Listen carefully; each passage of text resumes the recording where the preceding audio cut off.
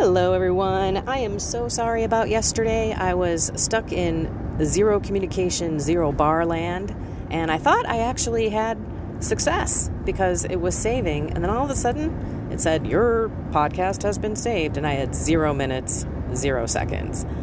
So my day got away from me. I am so sorry. I'm sure your day was fine without me, but I do say that I miss you. I love coming to you on this podcast every day. Speaking of day, it's June 1st. We are kicking off the Soul, Mind, and Body Conquering Addictions and Bad Habits Summer Series today. I'm going to be on Iowa Catholic Radio for those of you who are interested on www.iowacatholicradio.com at 7:45 Central Time this morning. We're going to be talking about the 10 signs. How do you know that you are addicted? I had a video on this, so if you've seen the video, you probably don't need to listen to the radio, but we need to be reminded of that. And I don't think I went as deep as I wanted to in terms of the different ways that we can be addicted on those 10 signs. So I want to dive in because I think too often we think of addiction just being like substances, like, well, I don't have a drug addiction or, I don't have an alcohol problem. And it's so much more than that. So let me get my glasses on. I do have to tell you, I'm in the car. You might have noticed that. And my husband is sitting here with no earbuds in his ears. So he's actually listening to me, which is quite weird. Alrighty. Let's talk about substances. Yes, we've got drugs, but there are people out there that have been prescribed drugs from their doctor and maybe don't even realize that they are addicted, that they need those drugs beyond what is prescribed.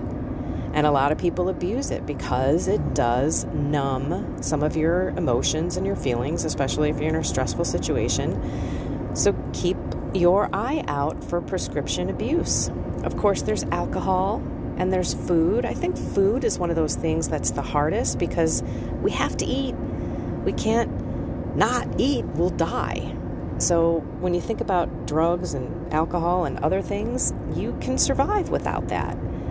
But I think what's happening in at least America, we have so much processed food and so much sugar.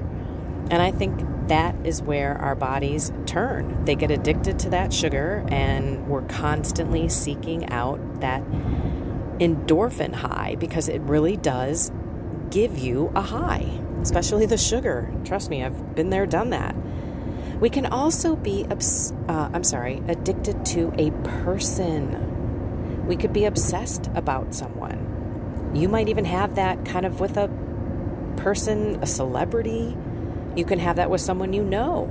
Maybe it's your priest. It's not like a weird perverted obsession, but you love your priest so much and he is so holy and you learn so much that you kind of get addicted to him, and maybe that becomes your idol instead of Jesus. These are some things to think about. You can also have a lust-filled relationship or focus with someone. Maybe you have a disordered view of them. You look at them as an object, not as a person, a child of God who deserves respect. Then we get into, you can be addicted to sex, and you can be addicted to sex with yourself and pornography. I mean, this is real stuff. There are people out there. There's a problem in this world, everyone, when you've got kids in their 20s with erectile dysfunction.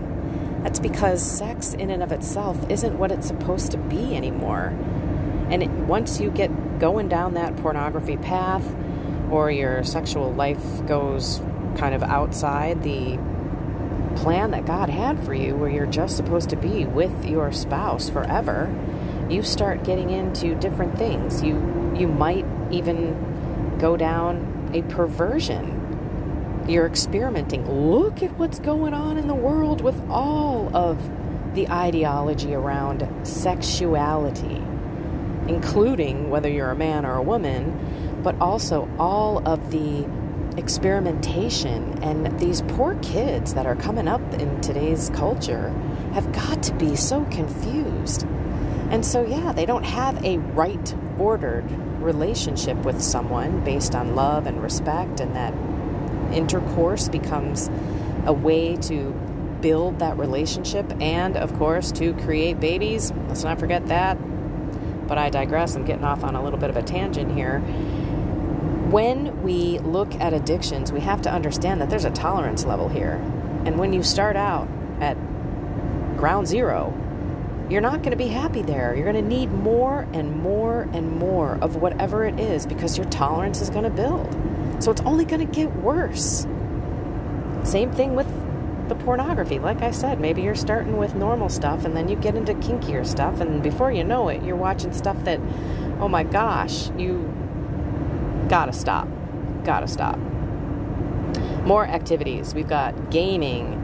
A lot of you video game, and a lot of you do this stuff where you're like building things and it seems like it's okay because it looks like it's working your mind and it's not a bad thing. You're not blowing up people's faces and crashing cars and stuff, but it's still an addiction, a disordered relationship. That's what we're talking about. It's not functioning in an orderly or healthy way. All right, moving on. Social media. This phone that you're listening to this podcast in your hand with is probably an idol and or an addiction. Are you a workaholic? Are you exercising too much? I find that funny. To me, that clearly wouldn't be my addiction, but I know people out there that have it. And you may be one of them. Shopping, stealing, swearing, those are all other things. We could also be addicted to emotions. Some people are just angry. And there's actual chemical and biological things that happen in your body that upregulate your disease genes when you're angry. So if you're angry at someone or you're resentful at someone, you are literally killing yourself. I hate to say it, but that's the fact. Same with other emotions like fear and resentment. Lack of forgiveness for someone really does a number on not only your mind, but your physical body and your soul, by the way. Let's not forget, when you are not forgiving someone and you're holding on to resentment, which we know we're not supposed to do, God says, if you do not forgive, I will not forgive you. And when we don't forgive and we harbor these feelings and thoughts of resentment, we actually cut ourselves off from God. We're not able to hear the Holy Spirit. So a lot of these addictions, and I can speak firmly from my own experience, keep us away from God. Make you lazy, or you're hungover the next day, so you don't go to Mass, or you're not praying. You know, all of these things have some impact on your soul. You could also have certain characteristics or mannerisms, like I mentioned, the perpetual complainer, the perpetual gossiper. I mean, these are all things that, again, we kind of, quote unquote, get off on. There is a chemical reaction in our body, and hence all the genes follow suit. And we could also have spiritual obsessions. This isn't like religious devotions. These are obsessions and disordered, non-functioning, healthy relationships with our faith. Okay? So, that's what I want you to kind of look at in your life. Is there something that you really do have a disordered relationship with? And sit with it for a while. Pray on it. Ask God to come into your heart and to open your ears and your eyes to hear what is really going on and what you really need to work on. And then with Him, you can do it. And together, we can enjoy this journey and we can see where God is working in our lives, and we can celebrate and we can learn and laugh and all of that stuff. All right, everyone, I'm pulling off to get ready for my call, so I'm going to close this out in prayer in the name of the Father and of the Son and of the Holy Spirit. Amen. Come, Holy Spirit, open our eyes to the ways that we can be free, that we don't have to be under this stronghold anymore, and we could be the biggest disciple and evangelizer to those around us by battling this stronghold with your help, God.